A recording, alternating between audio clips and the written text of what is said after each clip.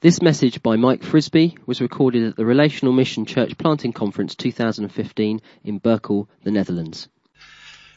Okay, so just checking you're all here for the call-in, the cookie jar, and the contextualization. Sometimes I know when you're taking seminars, you suddenly find somebody from another seminar who's sitting in front of you. So that's great. So I hope you've got notes there. So I said yesterday the notes are there to give you some headings. So it's not everything I'm going to say in there. So it gives you some space to fill in if you want to write in yourselves. I want to start this afternoon firstly by reading some words of a song which are actually up in my office back in Cambridge. It's a song by an American singer called Honeytree, and I found this song many years ago, and the words of it so struck me that I copied it all out and have it printed twice on different places within my office. Just read the words to you. Pioneer, pioneer, keep pressing onward beyond your fear. Only the Father goes before you. To your own frontier, you're a pioneer. Uncharted wilderness stretches before you, and you thrive on going where no one has gone. Still it gets lonely when darkness deepens, so sing by the fire until the dawn. You travel on, you travel alone, and when you arrive, nobody knows. But the Father in heaven, He is glad you can go, for those who come after you will need the road. And what you have done, others will do, bigger and better and faster than you. But you can't look back. No, you've got to keep pressing through. There's a wilderness pathway, and it's calling you. Calling you clear. Keep pressing onward, you can't stay here. Only the Father goes before you. To your own frontier, you're a pioneer. I find those words both challenging and also very encouraging. And I guess it raises for all of us the question of if we are in pioneer church planting, if God has called us to pioneer in any sort of field in terms of His kingdom, then how do we keep going through the difficult times, through the loneliness, through the fear? How do we keep going so that we don't look back, but we keep pressing onward to what God has called us to? And that's I want to pull out this afternoon just three kind of areas to look at, which I think certainly my experience and working with people pioneering around the world, they've found really helpful. And in fact, some of these things, I was recently reading a book called Work in the Islamic World, A Wind in the House of Islam. I don't know how many of you have read that book. It's a really great book. But if you look through that, you'll find actually some of the things I'm talking about this afternoon actually come up in that from seasoned church planters working in the Islamic world that kind of fall in with the same kind of things I'm talking about. So one of the first things I think that can really help you when you're pioneering, particularly during the difficult times, is being certain of the fact that God has called you to pioneer. It's so important that we all know very clearly that God has called us to this. It's not something where we take up just because everybody else is talking about church planting. Well, let's give it a go. There's got to be that sense of certainty that God has called you to that. And I guess when I talk to people, certainly when I'm trying to help people follow through on what they feel God is saying to them about pioneering, I usually find that people would usually like an unmistakable call from God that's attended by supernatural signs. So often in the early days when I'm talking, they're looking for a kind of Moses experience, or suddenly they're going to come across that bush that is burning and God speaks to them out of it. Or maybe a Gideon experience, when he's hiding away trying to thresh the corn because, the enemy's coming, and suddenly God, the angel, appears to him and says, Gideon, you mighty man, and then he gets that calling to go and fight the Midianites. Or perhaps even that nice time when David came to Jesse and had all the sons pass before him, and they were all rejected. And he says, have you got any others? And they say, oh yeah, there's only a shepherd boy out on the hill. There's only David. And then David's brought in, and Samuel anoints him. That's a great way to know that, he's going to be the next king and so forth. That's really certain. Even maybe a call like Isaiah. I mean, that was a great call, wasn't it? When he's in the temple and he gets that vision of God and his throne filling the temple, and he feels so undone, and then the angel comes and touches his lips and his guilt is taken away, and then he hears the voice, "Who will go?" And Isaiah responds, "Here am I, send me." And then if we whip to the New Testament, perhaps we'd like it to be a bit like Paul. Not that we, want to be on a horse and get knocked off by a blinding light and hearing this voice saying, "Saul, Saul, why are you persecuting me?" But, of course, that was quite dramatic. And then God sends to him Ananias. And Ananias was particularly sent to Paul to show him, actually, the pathway that God had mapped out for him, which, of course, for Paul included suffering. So I think, deep down, if we're all honest, we'd really love, if only I had a call like that, I'd really be sure and certain so that whatever happened to me, I'd know I was really anchored in that. I want to say, first of all, before I really want to kind of lay emphasis on something else, that actually a call can still come in that way. God is still God. And I know of people who have had very dramatic calls from God to pioneer in different situations. And if Rob and Liz were here from China, they're obviously doing a seminar somewhere else, if you talk to them, you'll find that their call to China was very, very dramatic in terms of how God spoke to them and the way that things came together in order to enable them to be in China and to have the great influence that they have there today. I don't know how many of you know of the Christian satellite TV station called Sat7, which broadcasts into the Middle East and North Africa, now works 24/7, broadcasting Christian programs into that. And one of the most popular programs on that channel is the Children's Channel. And the young lady that heads that up was actually born in Lebanon. And she grew up particularly in the times of the Civil War and the Troubles.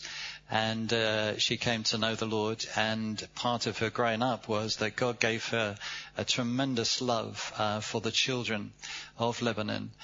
So many of them have been damaged through the Civil War and sort of things we see on our televisions now, where children are witnessing atrocities day after day. And so she committed herself actually to working with the children in Lebanon. And then some folk, a friend of mine, he's the CEO of Sat7, and Terry heard of her and just as, her abilities. And so he asked her whether she would actually come over to Sat7 and would head up the children's program. And she refused him first off and said, "Well, it's a lovely offer, and but actually I just feel such a heart for God's, for the people here, the children in Lebanon." And so Terry very wisely said, well, because he was quite convinced she should be the one, but he said to her, well, go back and pray about it and ask the Lord. So she began to pray about it, and she was just praying one day in her bedroom, just knelt down by the side of the bed and was just praying and really asking the Lord, "Lord, do you really want me to go? I really don't want to go because I love the children here." And then as she was praying, she looked up, and literally across her bedroom wall walked children from all the different nations of the Middle East. And she could tell where they came from by their dress and how they appeared to her. And as she watched these children go across her wall, she began to cry, and she began to realize that God was saying, "These are the children that need you and need the skills and abilities that I've given." And to cut a long story short, she then responded, and she felt the call of God. And now over 10 million children link into her broadcast every week.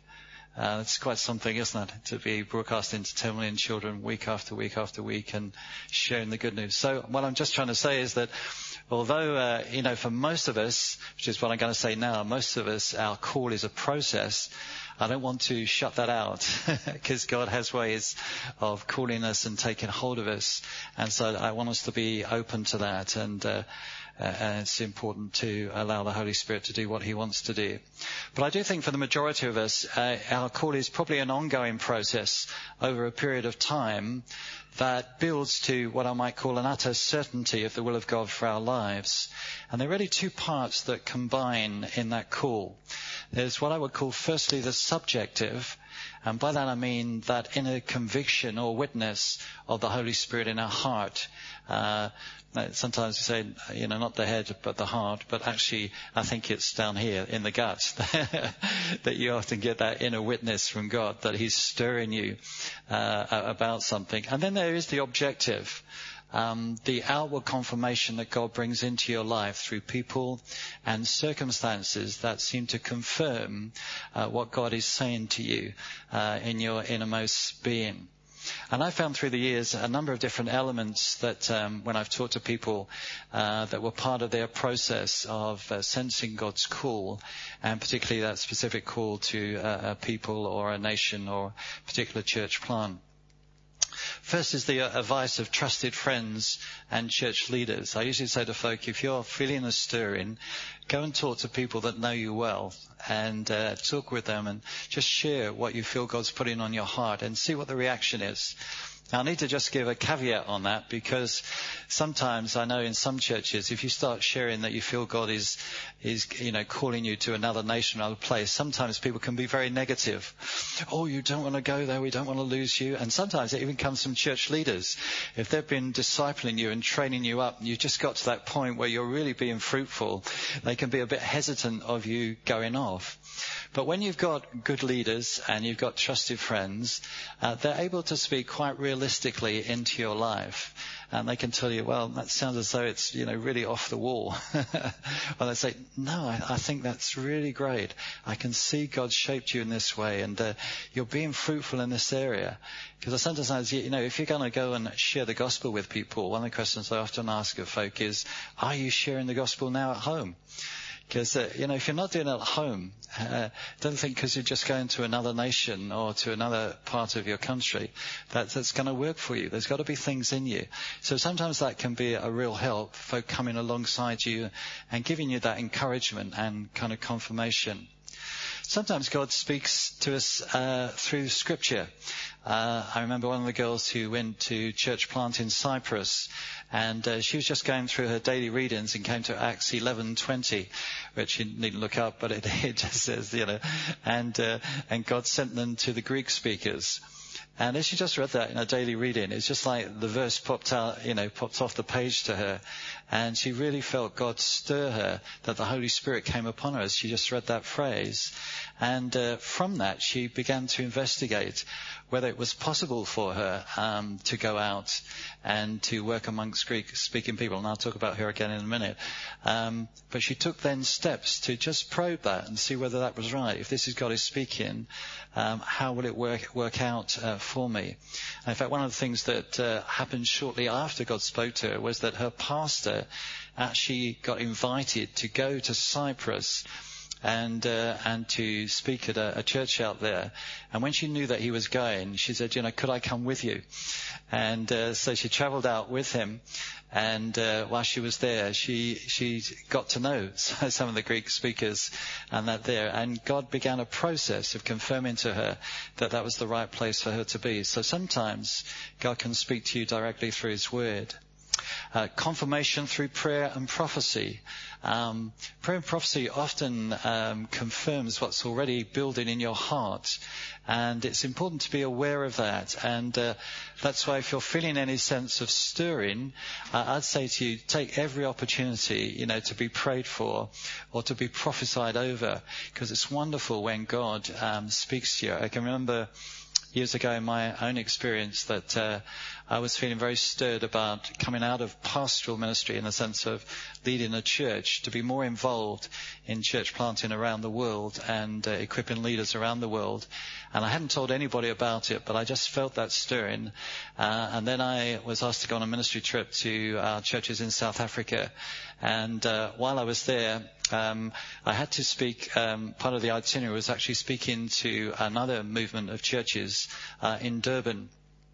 And I spoke that morning with a group of leaders, and then just as we were sort of finishing the morning, the guy said, would you like us to pray for you?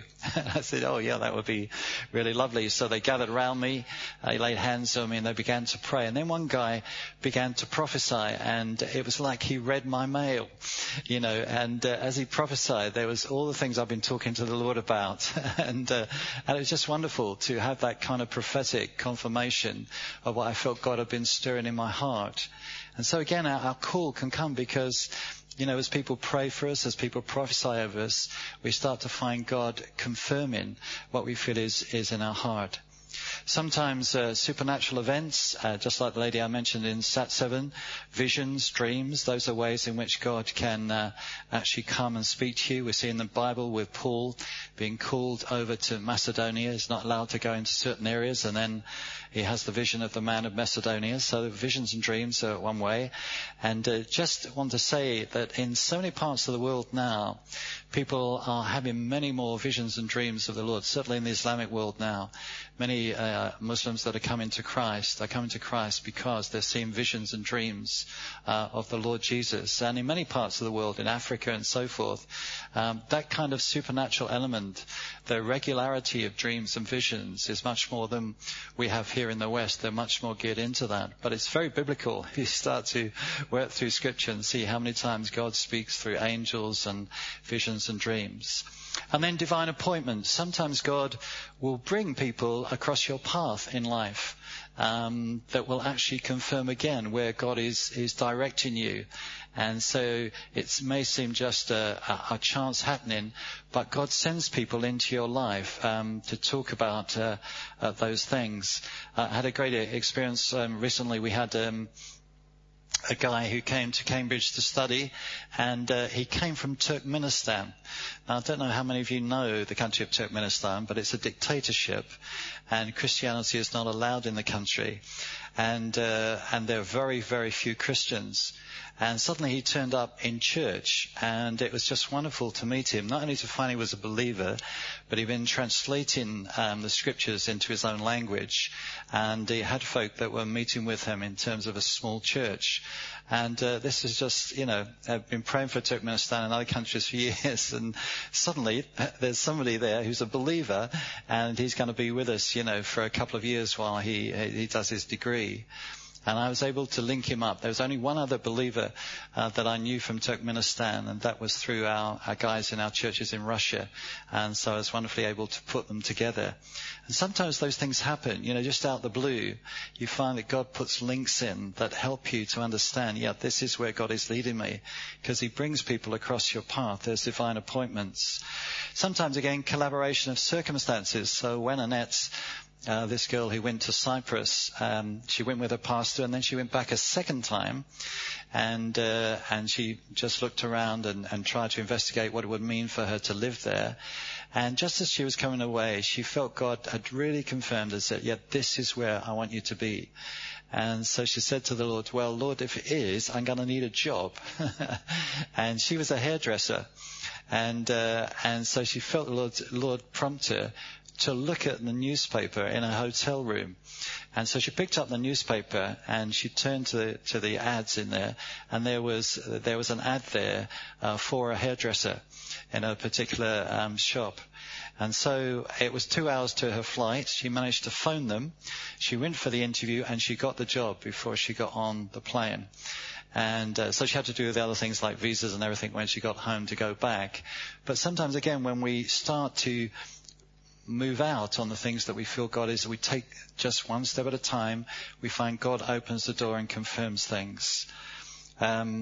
Again, if we take the Acts 15:28, remember it talks about when they sent Paul and others out, it seemed good to the Holy Spirit and us, is a phrase that's often used in Scripture.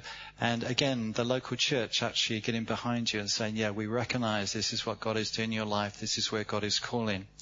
And I'm sure there are lots of others, but there's some of the more common ones that you find with people when they talk about, when you ask them, well, how did you get certain of your call?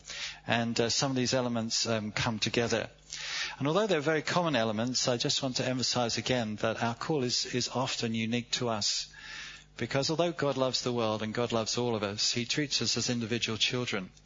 And therefore he will work in a way that makes it clear to us.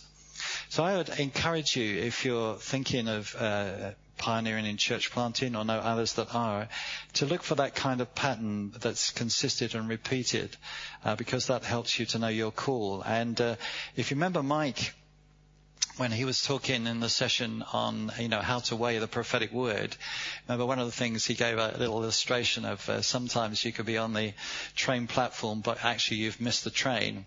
And you remember he said, not to get anxious or worried about that, because if you look up the line, there's another one coming. And he used the illustration of Jonah, that Jonah actually refused his call in the first place. But God had a way of dealing with him and getting him back to Nineveh where he wanted him to be. And I just want to say, don't get anxious about this sense. Well, have I got a call? Haven't I got a call? God will make it. If he's calling you to work in pioneer church planting, particularly in other nations, he'll make that clear to you. And you can, rest in that. Can I just say that if you're a family unit, if a husband and wife are going together into a church planting situation, then they do need to be together. And sometimes I've counselled people where maybe one of the partners is really sure, this is where we should be, but the other one's not quite so sure. To just give it time to pray through and talk through so that you can both be together if you're going as husband and wife together. And if you've got children, generally a rule of thumb I tend to use is that if your children are under 10, although you've got to talk to them about the move and so forth, their security is usually in mum and dad. So where mum and dad are, that's where security lies. Now that doesn't mean that there aren't going to be issues in terms of settling into a new culture, but their main security is in mum and dad. But if your child is over 10, if they're 12, 13, 14, then you usually need to take more time with them because they're starting to find their own mind and they're starting to grow up. And it's usually best to try and take some time with them to really talk through the issue and help them too to come to a sense of, this is where God is leading us as a family. Now, in the end, of course, they're going to, I got to say, they're going to have to come with you. But you'll find less trouble if you just do take some time to really talk to older children about it and prepare for them. In fact, one of my passions is actually to prepare children for going, not just parents. That sometimes parents get a lot of preparation for going to work in other cultures and situations, but often the children are neglected. We'll just take them along. And there are things, even with the younger ones, who will find their security in mum and dad, that you can do to help them to say goodbye well and to embrace the new culture that's coming and prepare them for that. And so you need to do that. Just to say that my experience is that there are many different types of call. And if I just run through a few, you might be able to relate to some of these, or you might be able to relate to none of them. But it doesn't mean that you're not called, okay? Because as I said a moment ago, God is very individual in his call. Some people are just generally called to other cultures. Do you remember Paul was called to the Gentiles? Well, the Gentiles were a huge kind of field, so they were non-Jews. And his call was the Gentiles. That was, it was a huge call in that sense of the people that he was called to. Sometimes people are called to join another person on their mission. Do you remember how Paul takes Timothy with him on his apostolic mission to be part of his team that's traveling around? And sometimes there's a sense of call of going to join someone else.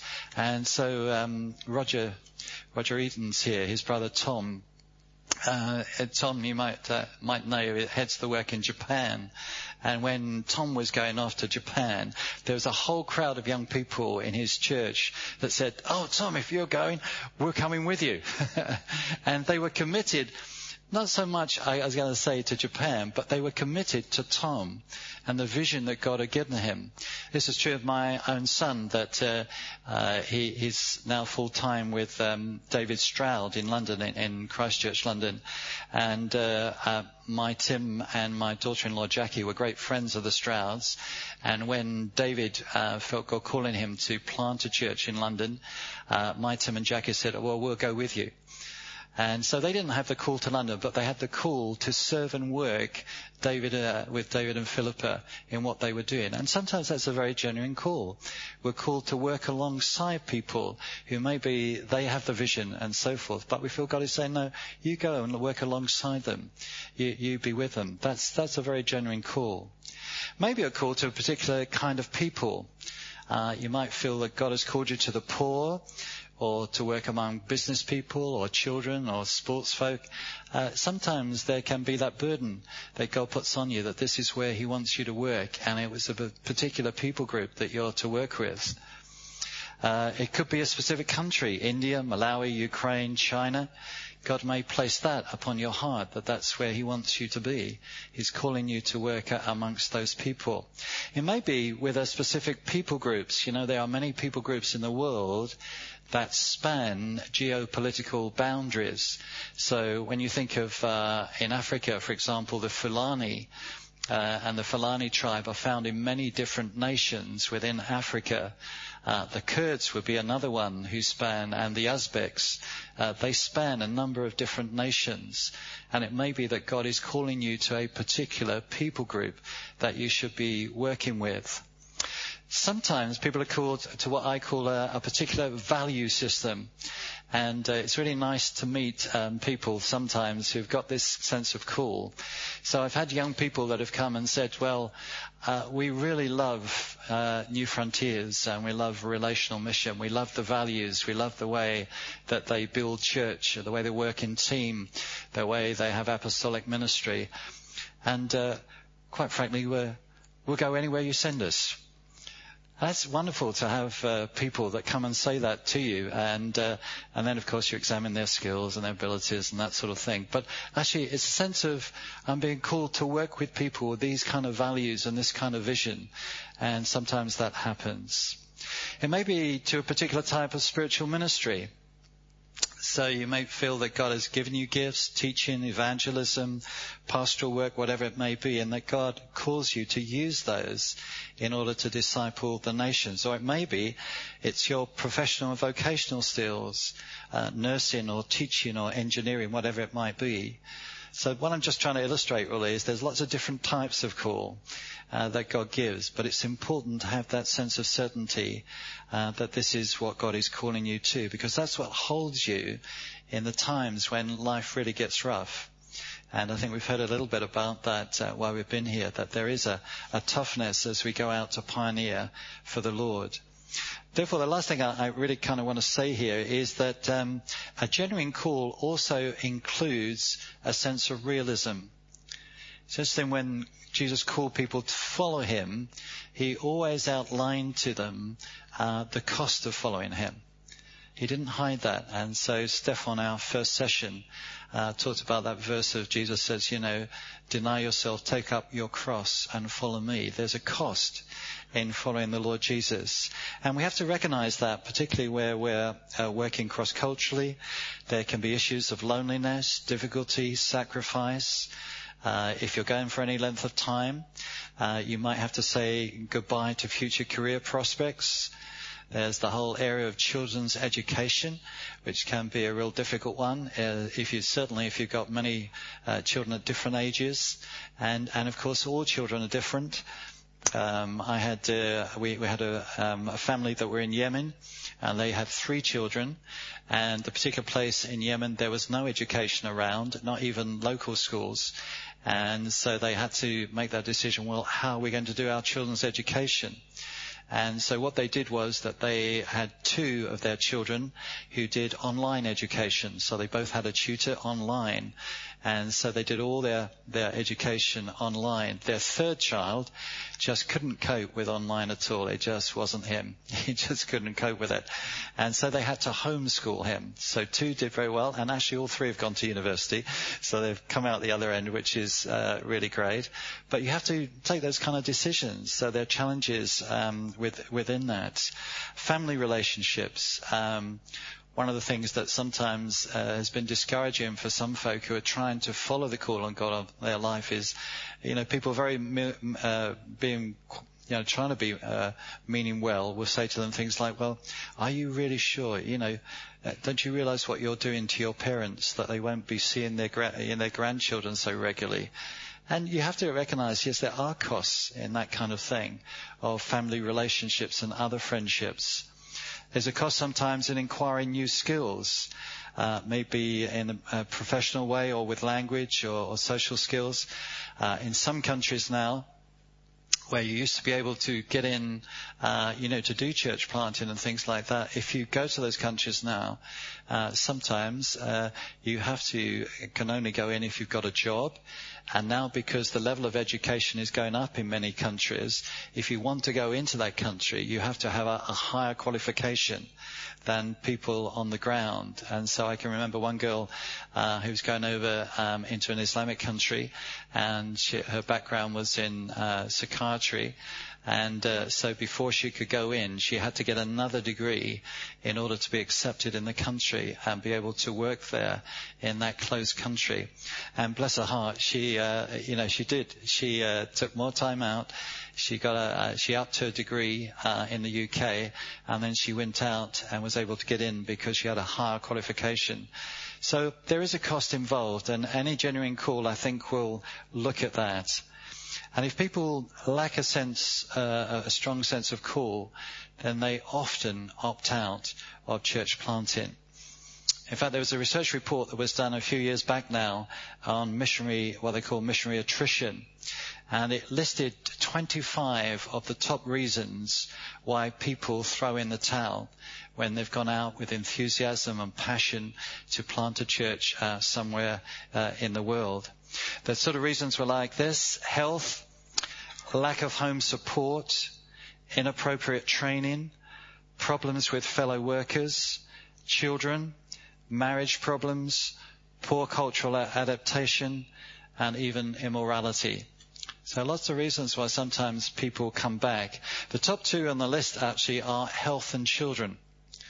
And I don't know if you've got folk, if you're already out in your situation, praying for you regularly. But one of the things that you need to pray for is your health and also the life of your children. I've seen so many folks who've come back because their children haven't been able to cope in the new culture. And it's sad when you've really pushed your way out following God and you have to come home because there are real issues in the family. That's why preparation of children is such an important thing. Lack of a sense of strong call comes at number 10 on the list of 1 to 25. So it comes at number 10. But actually, amongst what we call old ascending countries, those who have been sending people for quite a long period of time, it actually comes at number 19 on the list. But with new ascending countries, particularly, for example, in the southern hemisphere now, which is where the vibrancy of Christianity is in the world at the moment, it's in the southern hemisphere. That's where the churches are growing fastest. That's where thousands are coming to Christ at the moment, and they're beginning to send out missionaries. Now, for them, it comes at number 2. That's an interesting statistic. That for the new ascending countries, it's people going with a deep sense of enthusiasm and wanting to be obedient to the Great Commission, but actually haven't stood back a little bit and thought of the cost and thought realistically about how we actually approach that. So knowing you've heard God and articulating that to yourself is a real weapon in hard times. Paul says in Acts 26:19, "So then, King Agrippa, I was not disobedient to the vision from heaven." And you know how he starts Galatians when he says, "Paul, an apostle, sent not from men nor by man, but by Jesus Christ and God the Father who raised him from the dead." And if you think of that whole list of things that Paul faced in 2 Corinthians 12. The list he goes down about being shipwrecked and being beaten and, being hunger and want. And so, what kept Paul going through all that time? It was this certainty that actually had been called of God. This was God who had appointed him, God who had called him. And so it's really important that we too are aware of that. So that's the first thing, which I hope will be helpful to you in the sense of, if you're in it for the long term, then you've got to, seek God for that certainty of your call. Second thing, which is the cookie jar, is actually about spiritual disciplines. I don't know how many of you have ever heard Andrew Wilson. Andrew Wilson, when he was teaching once, gave this lovely illustration of the cookie jar, which I think is great. And he was talking about the fact that he had observed that many children, in families, if mum and dad say, you can't have the biscuits or whatever it is, that mum and dad will often put the cookie jar way out of reach of young children. But young children, being what they are usually quite innovative. And they can usually find a chair or a stool or something and wedge it up against the worktop in the kitchen and climb up the stool or the chair and reach the cookie jar. And the goal, of course, is the cookie jar. But the stool or the ladder or the chair, whatever it might be, is what helps you to get to where you're going and to get to the real prize. And so Andrew, in a talk I once heard him give, talked about that the chair or the steps being like spiritual disciplines. Spiritual disciplines are there. They're not an end in themselves, but they are to bring us closer to God. They are to help grow us in our relationship with God and our spiritual experience, because the cookie jar, if I can put it that way reverently, is God himself, that we know him better and that we become more like him. And surely that must be our goal as we go out to plant churches around the world, is that we want to be more and more like Jesus, so that we are like him and we do what he did. That's God's heart for us. And so spiritual disciplines help us actually within that. Peter says in 2 Peter 1, his divine power has given us everything we need for life and godliness through our knowledge of him who called us by his own glory and goodness. And we could stop there. Well, this is wonderful. He's given us everything we need for life and goodness. But then he goes on, for this very reason, make every effort to add to your faith. And then he lists some things out that we need to add to our faith. And finishes by saying, for if you possess these qualities in increasing measure, they will keep you from being ineffective and unproductive in your knowledge of the Lord Jesus Christ. And that's what spiritual disciplines are about. They're helping us to be effective and productive in what God has called us to. And they're a great reminder to us that we never stand still as Christians. We are constantly, hopefully, growing in our walk with God. And I think the truth about spiritual disciplines is that we need to grow in application of them in our lives. Peter again writes, so I will always remind you of these things, these truths, even though you know them and are firmly established in the truth you now have. And really what I want to do in this next few minutes really is just to remind you of the importance of spiritual disciplines that help us to maintain our personal walk with God.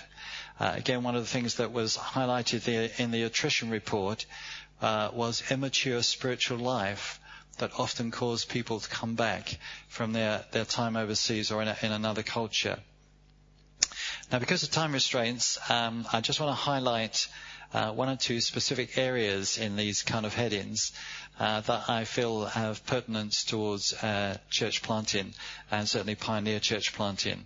The first discipline is the reading and study of Scripture. I guess we all would hold to the fact that the Bible is our final authority on all matters of faith and practice. But I wonder whether we really understand how vital a reading and study of Scripture is to the nourishing of our spiritual life and our relationship with God. In the book of Deuteronomy, which was written by Moses before his death, when he summarized in the book of Deuteronomy the history of God's people coming out of Egypt to the promised land, and recounting all the things that God had done, and then recounting again the law that he had given. He gets to the end of Deuteronomy when he says, man does not live by bread alone, but on every word that comes from the mouth of God. Moses said, God's word, it's like bread. It's a nourishment that you need on a daily basis. It's what causes us to live. It's what gives us strength. And it's so important that we recognize that and cultivate that reading and study of Scripture in our life. I've been a pastor now for Well, I started very young, so I've been a pastor now over 40 years. And one of the things I've constantly seen when I've been dealing with people in problems is when I always probe, I always ask people, are you reading the Bible and are you studying the Bible? And I can say that usually 8 out of 10 people I find will say no. That's a terrible thing to admit. And certainly in a family of churches like we are that, put so much emphasis on the importance of the Word of God. But so often when I do find people in problems, many of them are not reading their Bibles and they're not spending time. And Moses said, this is, your life. You feed on this. Man doesn't live by bread alone, but by every word that proceeds out of the mouth of God. And of course, Jesus himself quotes that same verse in his temptation in Matthew 4:4. Jesus repeats that verse from Deuteronomy. Again in Deuteronomy 32:47, he says, these are not just idle words for you, they are your life. That's a great statement, isn't it? And one of the things that he says about God's people is the enormous privilege that they have, not only that God's presence is with them, but that also God has given them his law and his word. And he says, you don't know what a privileged people you are. And Paul even takes that up in the New Testament when he talks about the fact that, we were without God and without hope in the world, and we were strangers to the promises and covenants of God. God had given all these promises and covenants to his people of old. He gave his word to them. It was a privileged position, and we as believers are privileged.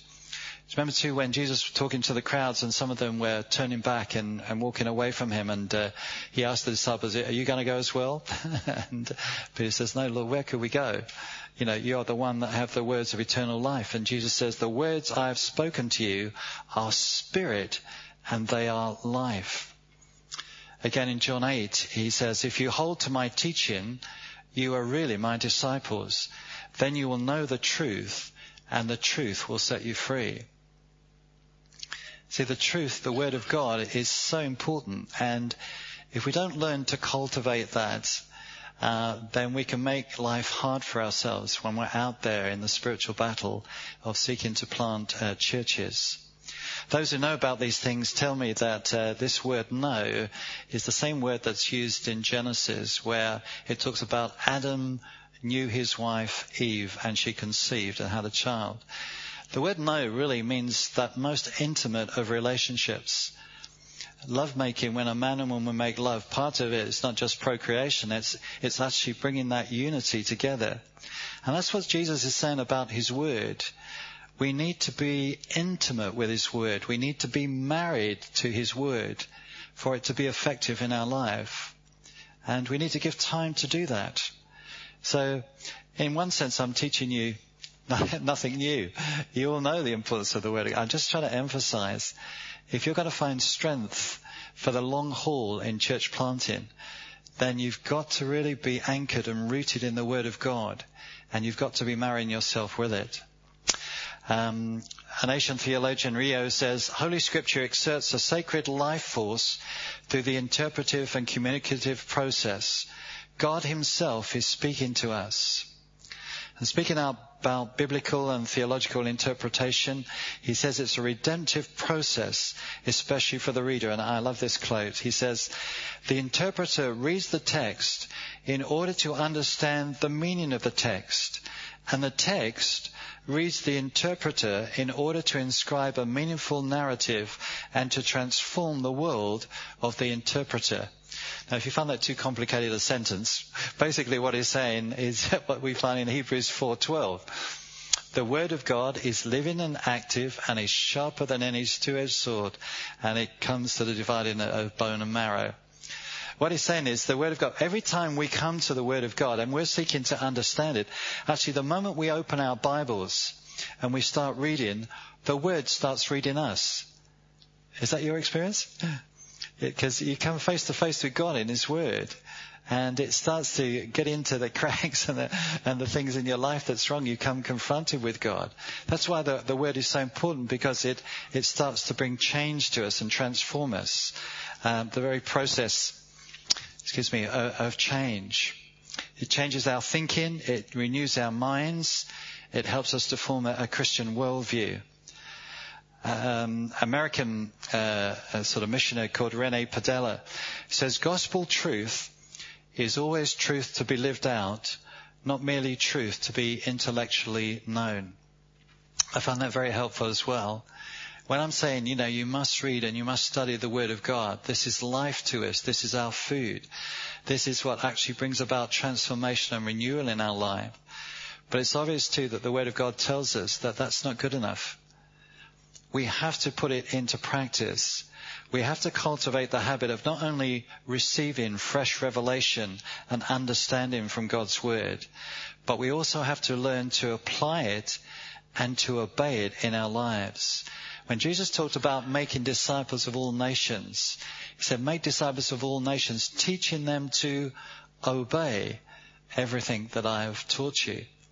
Obedience is the natural outcome of the reading and study of the Word. That's why Jesus, of course, told the parable of the wise and foolish builder in Matthew 7.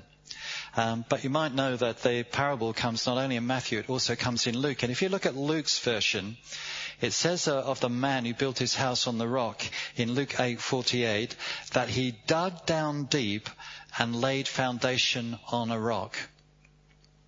I think it's a great metaphor, isn't it? He dug down deep and he laid his foundation on a rock. The man who built his house upon the sand, he had no foundation. He just erected it on the sand and his house collapsed. And Jesus said, all I'm just trying to teach you is if you don't put my word into operation, if you don't act upon it, if you don't obey it, then you're just like the man who built his house upon the sand. But actually to apply it and to be obedient to it takes hard work. And if you've ever watched on a building site, that the hardest work that goes on is putting the foundations in, isn't it? It's digging it out, and sometimes, certainly in the UK, in London, often people gather around a new building that's going up and looking over, as they're digging out all the foundations. And so fascinating. I don't know why English people are fascinated, but they just stand around watching. And it goes on and on for weeks and weeks. And eventually they've dug down deep enough and they start to put the concrete in. And once the foundations are in, the house, just seems to, or the office block or whatever it is, just seems to go up as quick as anything. But it's taken ages to get this in. Understand what Jesus is trying to say? To get the Word of God applied into your life and being obedient to that Word, living it out in your life, it takes hard work. And you need to build that into your life. But if you do learn to do that, if you do learn to build that into your life as a process over time, then you'll find that when the hard times come, you've got a rock beneath your feet. You've got something that helps you through those times. It's the same with Jesus when he told the parable of the sower in Luke 8, where he talked about those who were the good seed, or those with a noble and a good heart, in other words, a good heart attitude, who hear the word, retain it, and then he says, by persevering, produce a crop.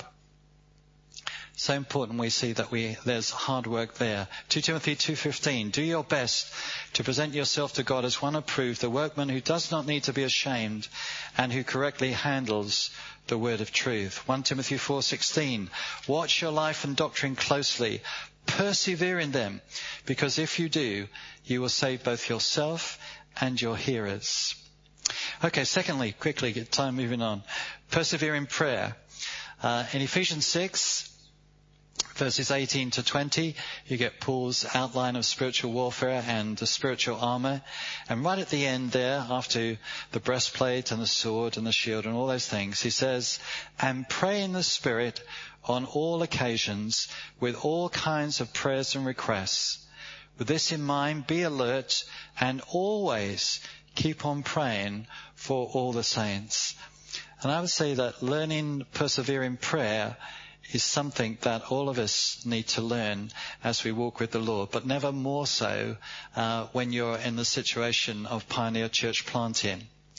I love the way that Paul also says to them, pray also for me, that whenever I open my mouth, words may be given me, so that I will fearlessly make known the mystery of the gospel, for which I am an ambassador in chains. Pray that I may declare it fearlessly as I should. For Paul, prayer was a priority in terms of the furtherance of the gospel and God's kingdom. You remember in 1 Thessalonians 5:17, he says to them there that they ought to pray continually. And of course that was the mark of the early church. When you read of the early church in Acts 2, we're told there that they devoted themselves to prayer. In Acts 4, after Peter and John are released from prison and they go back to the disciples, you get that lovely phrase where it says, and they raised their voices together in prayer.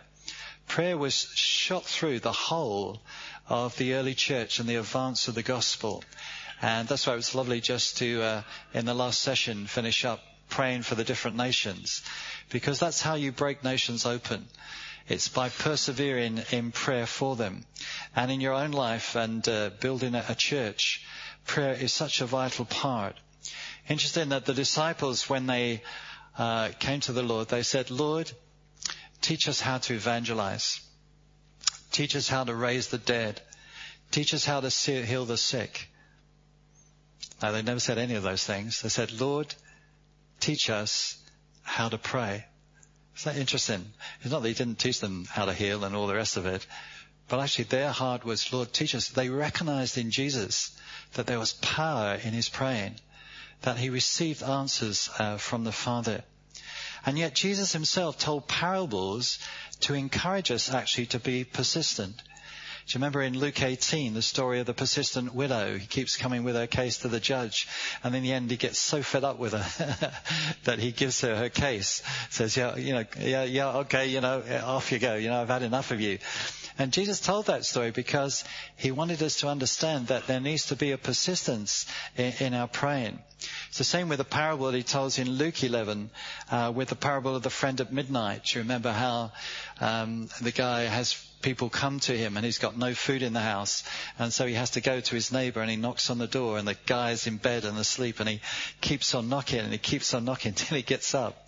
And he does that because he knows actually that it will not just be a shame to him if he has nothing to put before the guests that have come to his home, because hospitality is such an important thing in that culture, but it will be a shame to the whole village.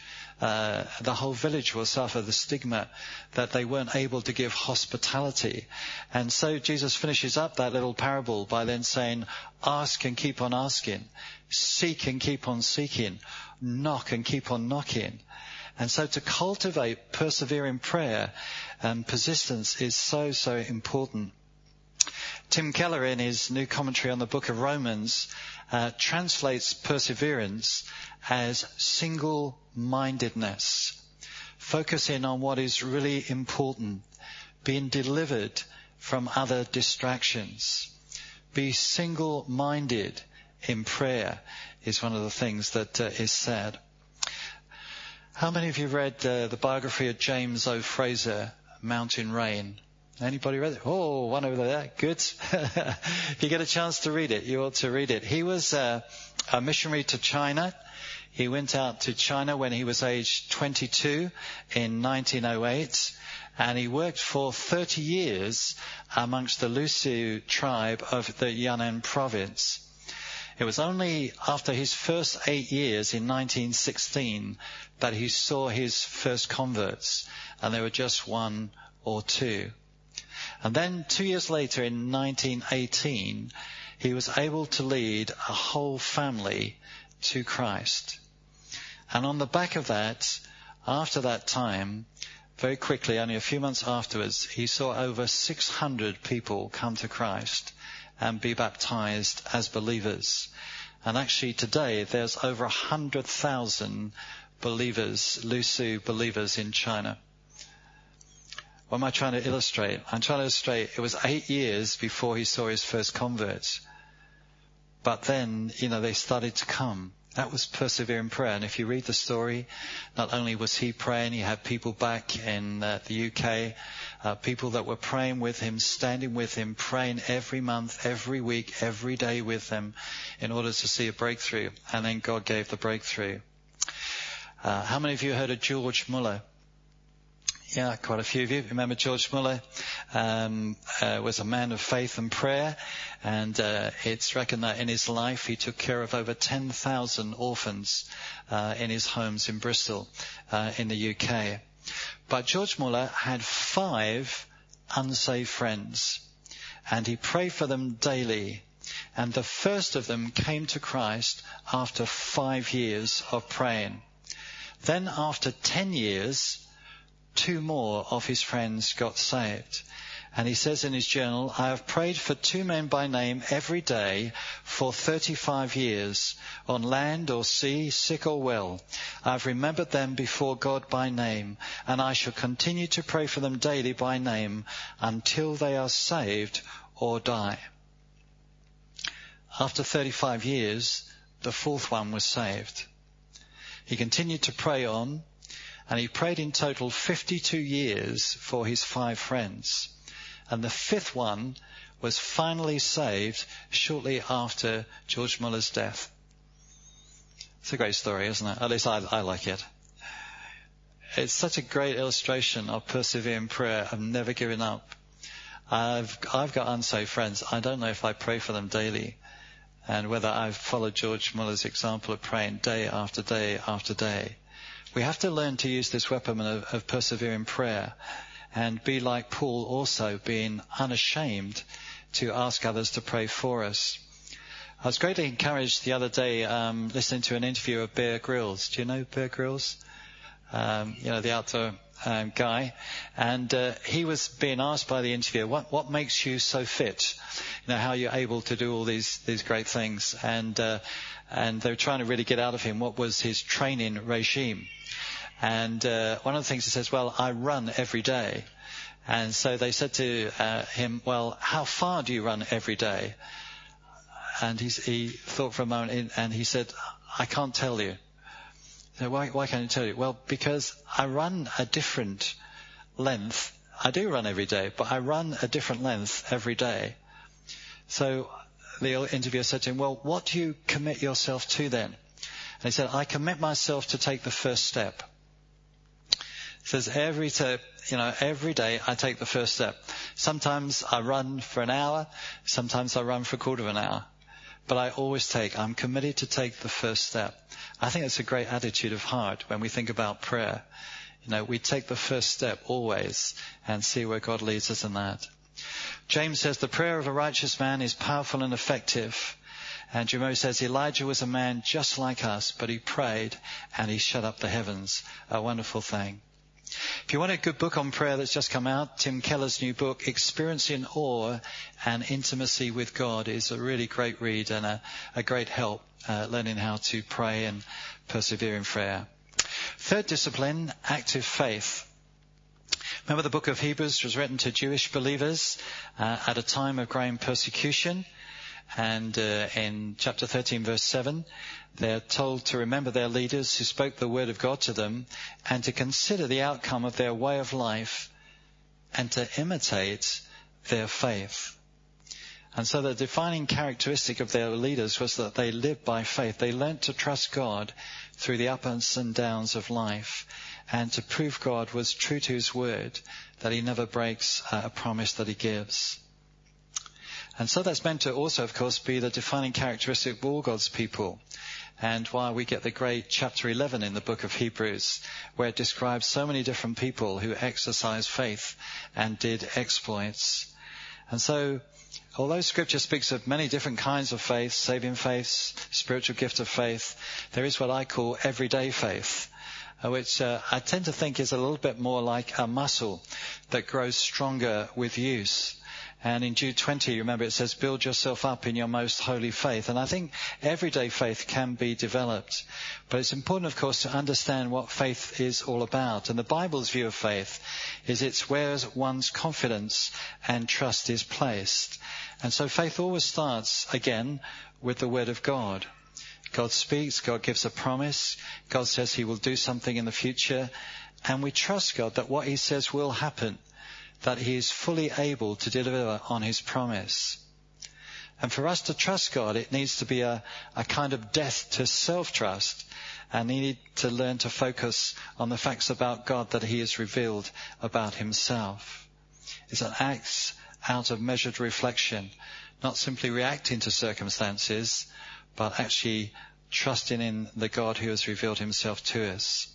John Piper says faith gains a lot of its confidence by God's past faithfulness, but faith doesn't just look back to what God did in the past, but mainly looks forward to what God promises to do in the future. So how does faith develop with us? Well, it starts with God. It starts with what he's said, what he's promised, what he's revealed about himself.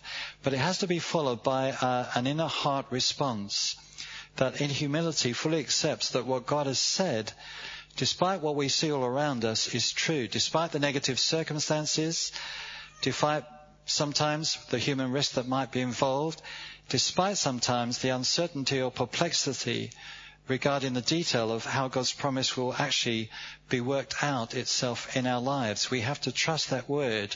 It has to find an inner response in us that says, yes, Lord, even though this is going on all around me outside, all these adverse circumstances, I'm going to have confidence. I'm going to trust what you said will actually come to pass.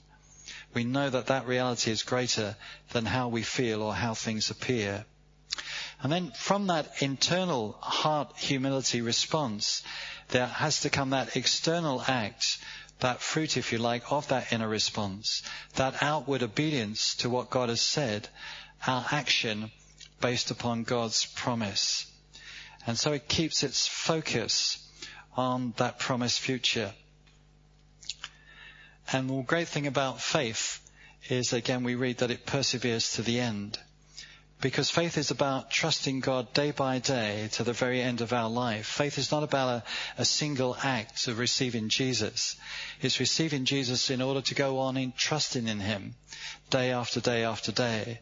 And our life as Christians should be one of confidence and trust in Jesus. And the great thing about Hebrews 11, which I feel is encouraging for us again in the kind of heat and battle of church planting, is that faith not only allows us to perform amazing exploits and to experience acts of miraculous deliverance and to know transformation, like Hebrews says, transform from weakness into great strength and power. But Hebrews also tells us that faith enables us to face suffering, persecution, mistreatment, ridicule, destitution, the lack of necessities, and the comforts of life. John Piper says again, God does not always work miracles and acts of providence to deliver his people by faith, but sometimes by faith God sustains his people through horrendous sufferings. It believes God himself is better than what life can give to you now and better than what death can take from you later. That's a great attitude to have. So faith, learning to trust God in the everyday things of life, again, is something that brings strength to us as we face the challenges of church planting. And then the last thing under disciplines is partnering with the Holy Spirit. Paul recognized the importance of fellowship with the Holy Spirit. Fellowship being translated sometimes partnership, sharing a common interest together, but it speaks of a close and a warm relationship. Remember, Jesus promises in John 14 that he will give us another counselor to be with us forever. And that word another means another just like me. Sometimes we say, wouldn't it be great if Jesus was kind of here? We could talk to him. He could be alongside us when we're involved in things. Well, he is, because the Holy Spirit is also called the Spirit of Jesus, and the Holy Spirit lives within us. Jesus says he lives with you and will be in you. Jesus says it's to our advantage that he goes away so that the Holy Spirit can come. Gerard Kelly, in his book Church Actually, says the Holy Spirit, through the body of the church, equips us not only with the gifts and resources we need to do God's work, but with the inner drives and attitudes without which we will fail, swallowed up in our own selfishness. I love that. It's very biblical to talk about inner drives and attitudes, because remember Paul in Philippians 2:12 says, continue to work out your salvation with fear and trembling, for it is God who works in you to will and to act of his good purpose. And I find that really encouraging, that the Holy Spirit lives in me and is constantly prompting me.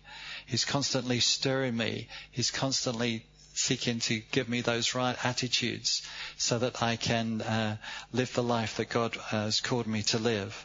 And so we need to learn to partner with the Holy Spirit. And I guess the Christian life is all about learning to partner and cooperate with the Holy Spirit. And that's a growing relationship. We need to learn to be obedient to his voice and to his leading.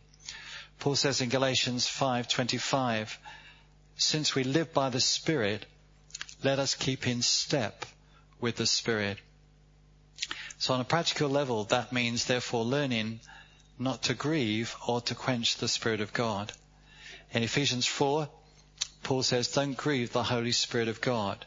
And remember that Ephesians 4 passage where that comes is all about putting off the old self and putting on the new self, getting rid of those sinful attitudes and actions that offend and vex and sadden the Holy Spirit, and rather cultivating the positive character traits that reflect God's character and holiness, truthfulness, wholesome speech, kindness, compassion, forgiveness. It's the sort of thing that,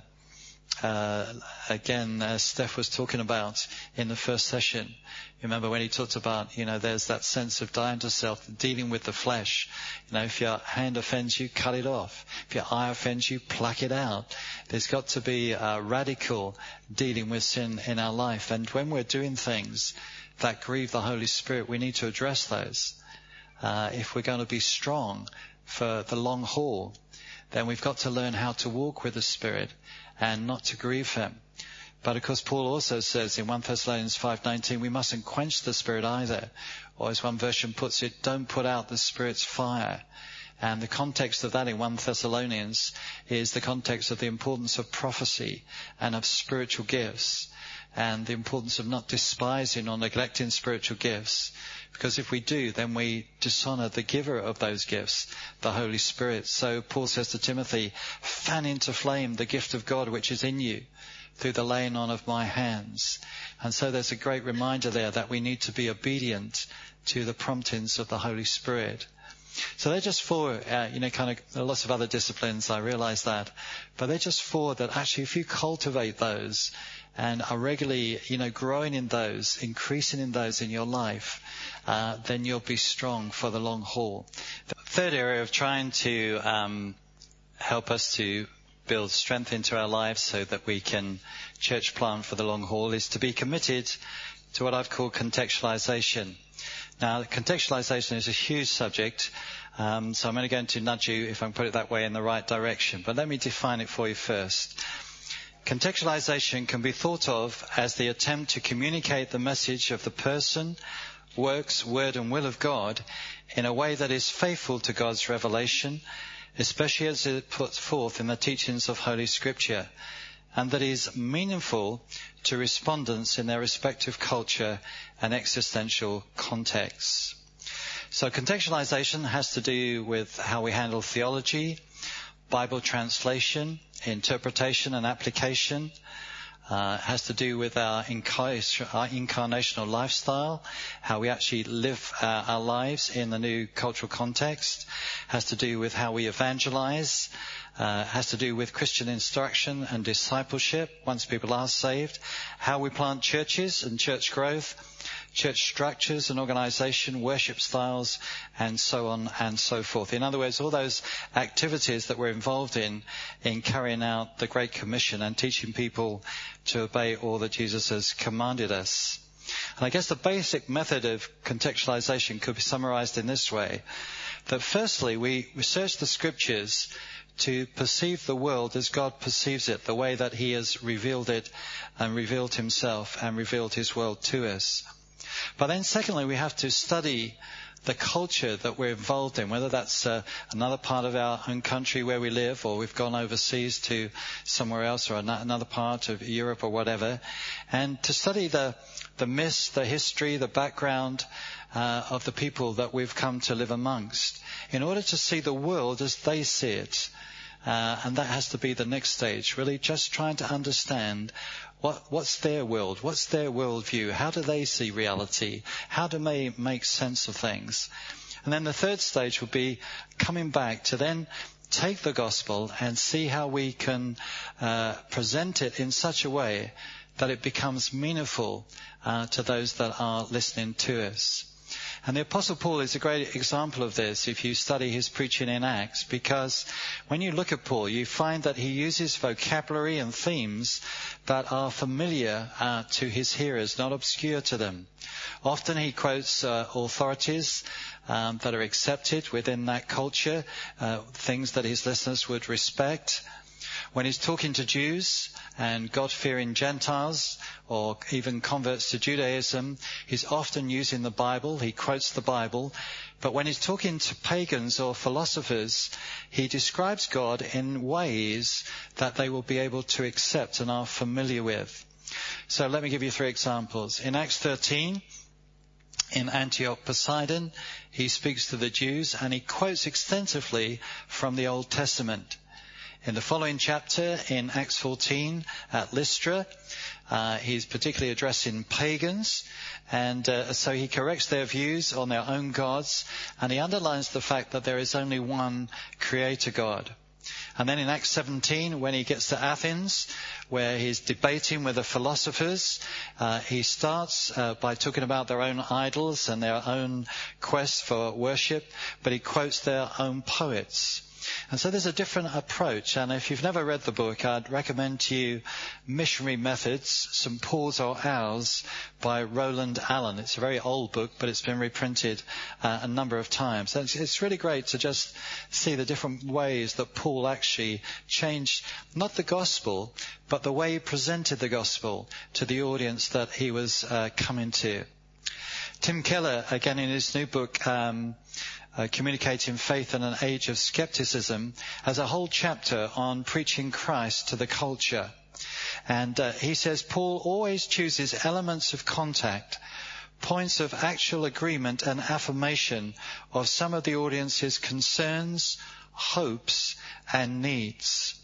And so Paul demonstrates knowledge of the culture and worldview of the audience that he's going to.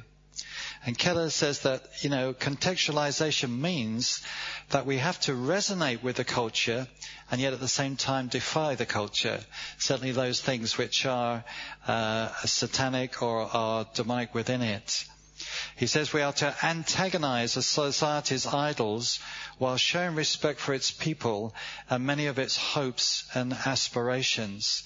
And that we have to express the gospel in a way that is not only comprehensible, but also convincing. And the goal of contextualization, of course, is to change the worldview of our audience that are listening to us. So how can we do that? How can we contextualize the gospel? Well, 1 or 2 points to get you started. Firstly, remember to work hard to discover the culture and the worldview. I've worked a lot with Dave Devenish, and these are some of the questions that we often ask when we're moving into a new culture, seeking to church plant into new areas of the world. And these are questions that you too could answer or ask in your own setting where you're church planting. So firstly, what factors significantly contribute to a person's identity? Where is their identity rooted? What gives them identity? What are the main influences on a person's life? Is it their family? Is it the media? Is it school and education? Is it television? What is it? What are the main influences in a person's life? How does a person reach a decision?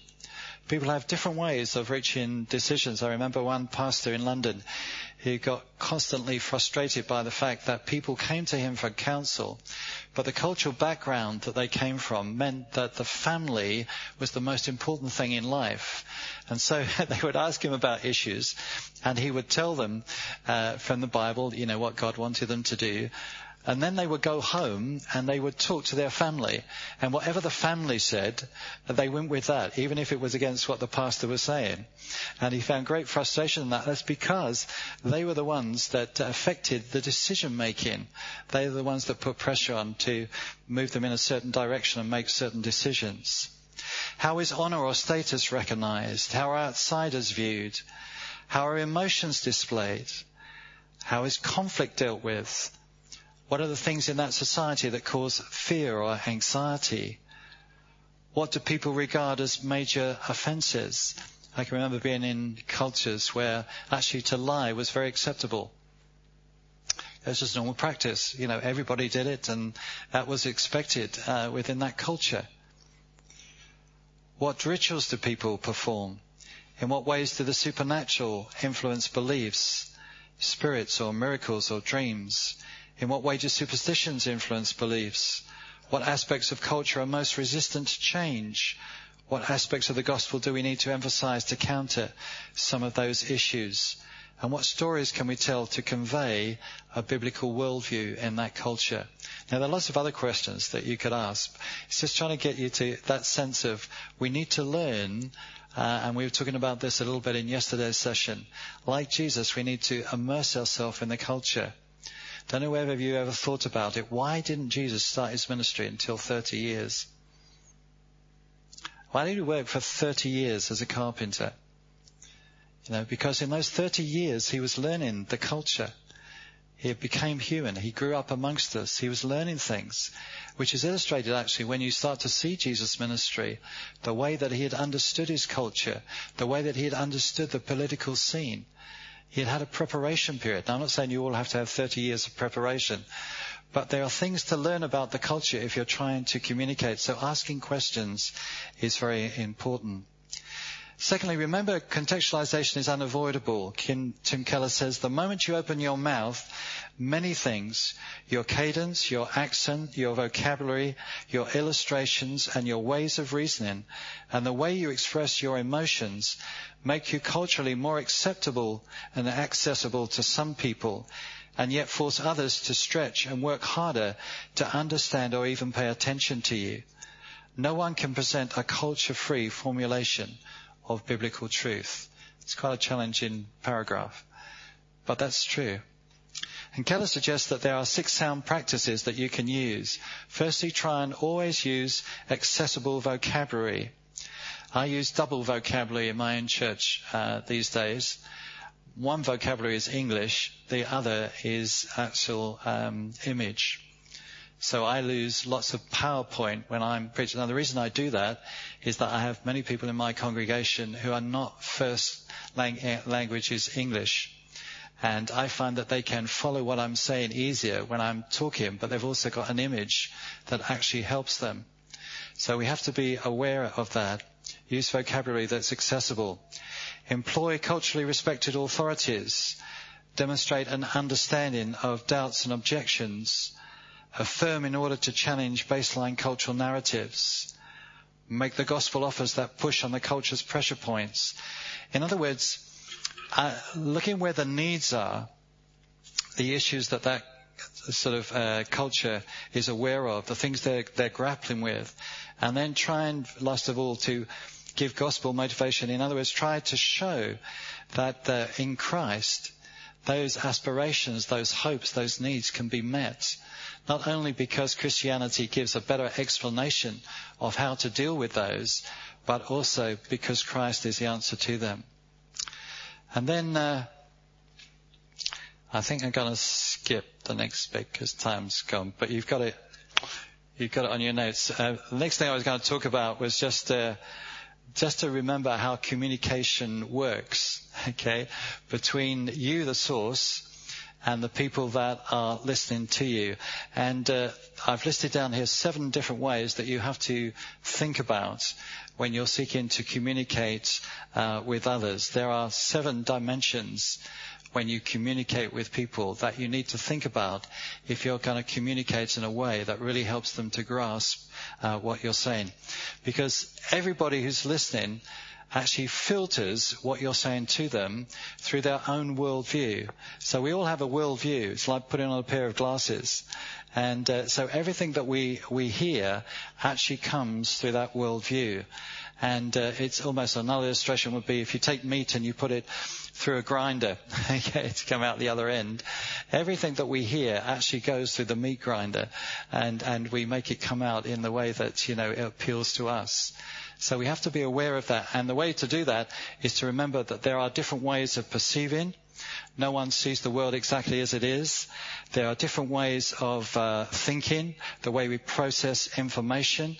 People and different cultures think in different ways. There are ways of linguistic forms, ways we express ideas, ways of acting. We have to learn what is the most appropriate way to act. Sometimes it's not language that offends people, but it's our behavior. And we have to learn those things, the best way to actually present the truth. Ways of interacting socially, you have to think about that. Media, ways of channeling the message, particularly in the day in which we live now, where there is so much multimedia. We have to think about how people receive their messages and the very medium of the message. And then ways of deciding. How do people make their decisions? As I illustrated a moment ago, do they just as an individual decide for themselves? Or does the family have more influence? And does that affect how they decide about things? And so on and so forth. Let me just, I'm cutting all this because I want to give you time to just ask questions. You got a little picture on the back. The real point of contextualization is that in the end, we want people to understand the truth of the gospel, but then we want to help them express that in a way that is culturally relevant for them. And so if you see what we're after is changing people's worldview, how they view reality by helping them to have a biblical worldview. But the gospel actually, what we're trying to do is take the principles of Scripture, the teaching of Scripture, and help people to work out in their own culture what is the best way to express that and to live that out in the culture where they are. And therefore, although the gospel's the same and the biblical worldview is the same, the way that it's expressed in different cultures will be different. And so if I'm teaching in certain contexts, I wouldn't be behind this lectern. I'll be sitting on the floor in a round circle. Because culturally, that's the most sensitive way, and that's how you teach and communicate. So one needs to be taught, one needs to learn, but how you do it, the style of that, same with worship. We were talking about that yesterday. When I go to the Ukraine, I love the churches there. They all dance together. They don't all just dance individually. They hold hands and they dance around the church together. It's great. They do it in a community way. So the Bible says dance, but it doesn't tell you how to dance. And that's what we have to learn culturally. We have to be able to help people to discover in your culture, how can you express the greatness of God according to these biblical principles? I'm going to stop there because time's run out. And maybe you've got one or two questions you'd like to ask in the last few minutes.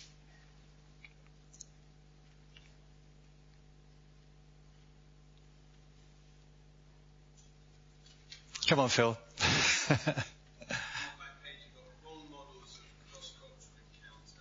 Yep. Someone is the teacher. Yep. So basically it's sort of, why teach? What do you mean they're like teachers? Yep. I suppose Jesus, when he was a rabbi, he was a teacher, he would teach his disciples and Yep. so on. So Sure. explain that. I will. Yes. By teacher, I mean coming in the sense of, I know it all and I'm going to teach you what it means and so forth. Yes, obviously teaching is at the heart. And Jesus even says it in the Great Commission, teach them to observe all that I have commanded you. But I think it's more getting at the attitude, that we go in, that we have all the answer. We were talking about this a bit yesterday, that we go in with that sense of we have the answers, we know where it's all at. And one of the things that I think was a bit of a barrier in previous sort of cross-cultural ministry really was that people often went and gave the answers that were right for their culture rather than allowing people to discover in their own culture. So they need to know the principle, but helping them to work out. But it's trying to come against an attitude of being superior, really, in that sense of saying, I'm here to teach you the right way to do everything. Because often, as if you've had any experience of cross-cultural ministry, you'll know that you learn much more from people that you're interacting with very often than you do yourself. You just pick up so many good things, and God helps you to see great things in different cultures that you think, boy, I wish my culture was like this. So you need to be aware of that. If you're sort of new to a culture, what advice would you give in terms of just learning about that culture and how to go about that?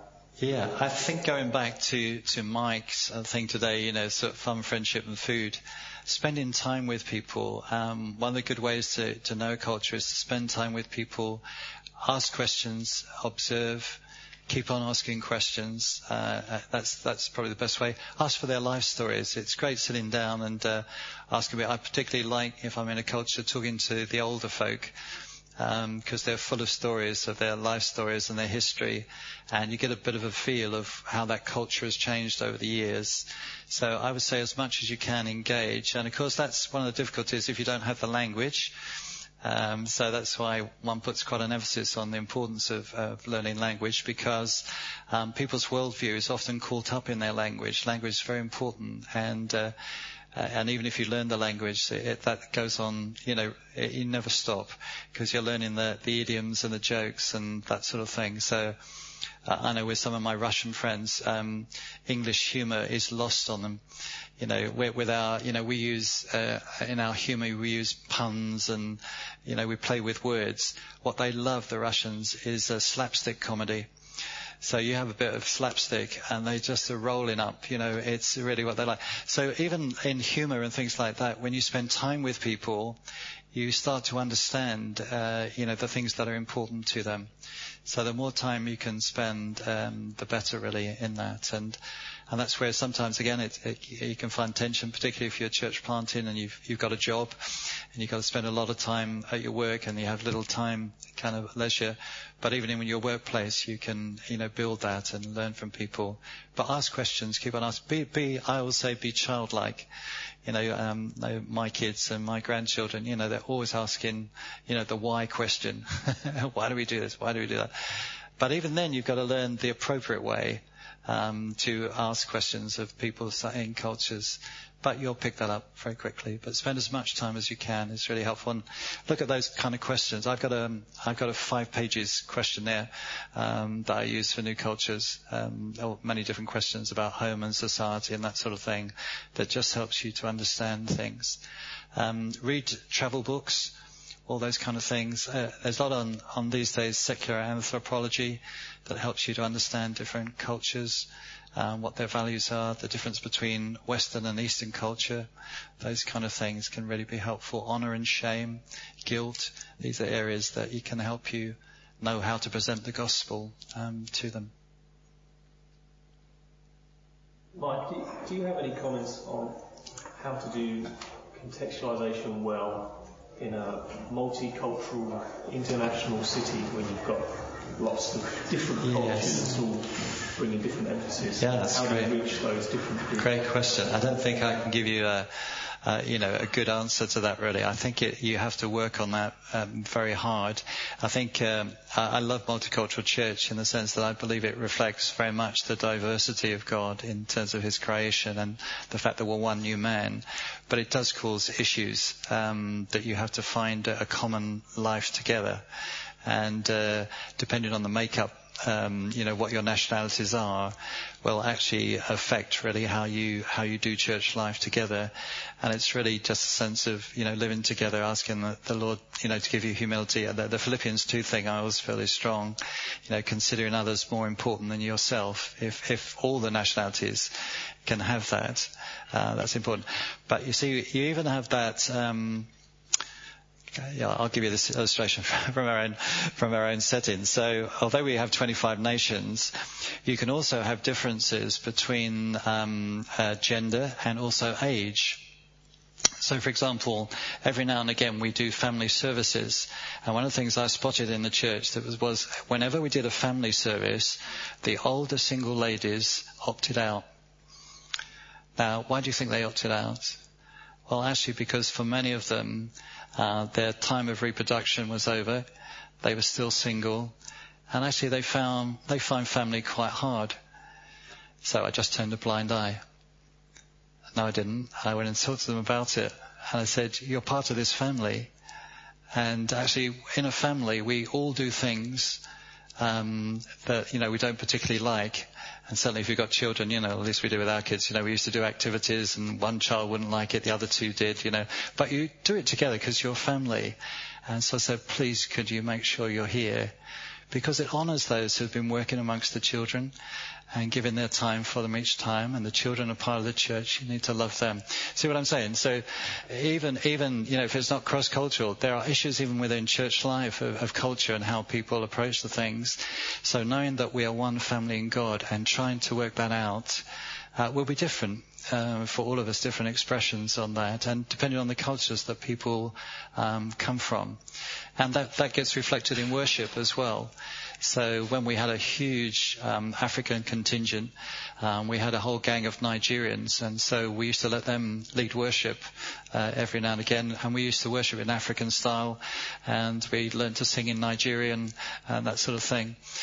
But you've got to find your way through those, and also deal with some of the issues, because people will be offended by different things. So I can't give you a kind of template. I think you just have to have a right heart attitude, considering others better than yourself, a heart attitude where you try and get everyone to serve one another and, give patience with each other and that sort of thing, really. But, getting people together, having meals together where you all bring food from different cultures, highlighting someone's culture and that sort of thing, music or dress or whatever, can all be helpful ways of breaking down barriers. Trying to get people from the different cultures in different leadership points. I've been in Africa where there's been breaks in the church because the elders have been appointed from a minority tribe where there's more people in the congregation from the other tribe. And why have you appointed so-and-so? It's because you don't like our tribe. No, it's not because you don't like your tribe. This man has got the anointing and gifting of God on him. And if he'd been from this tribe, we would have appointed him. So you have to deal with all those kind of issues, really. But no definitive, I'm afraid.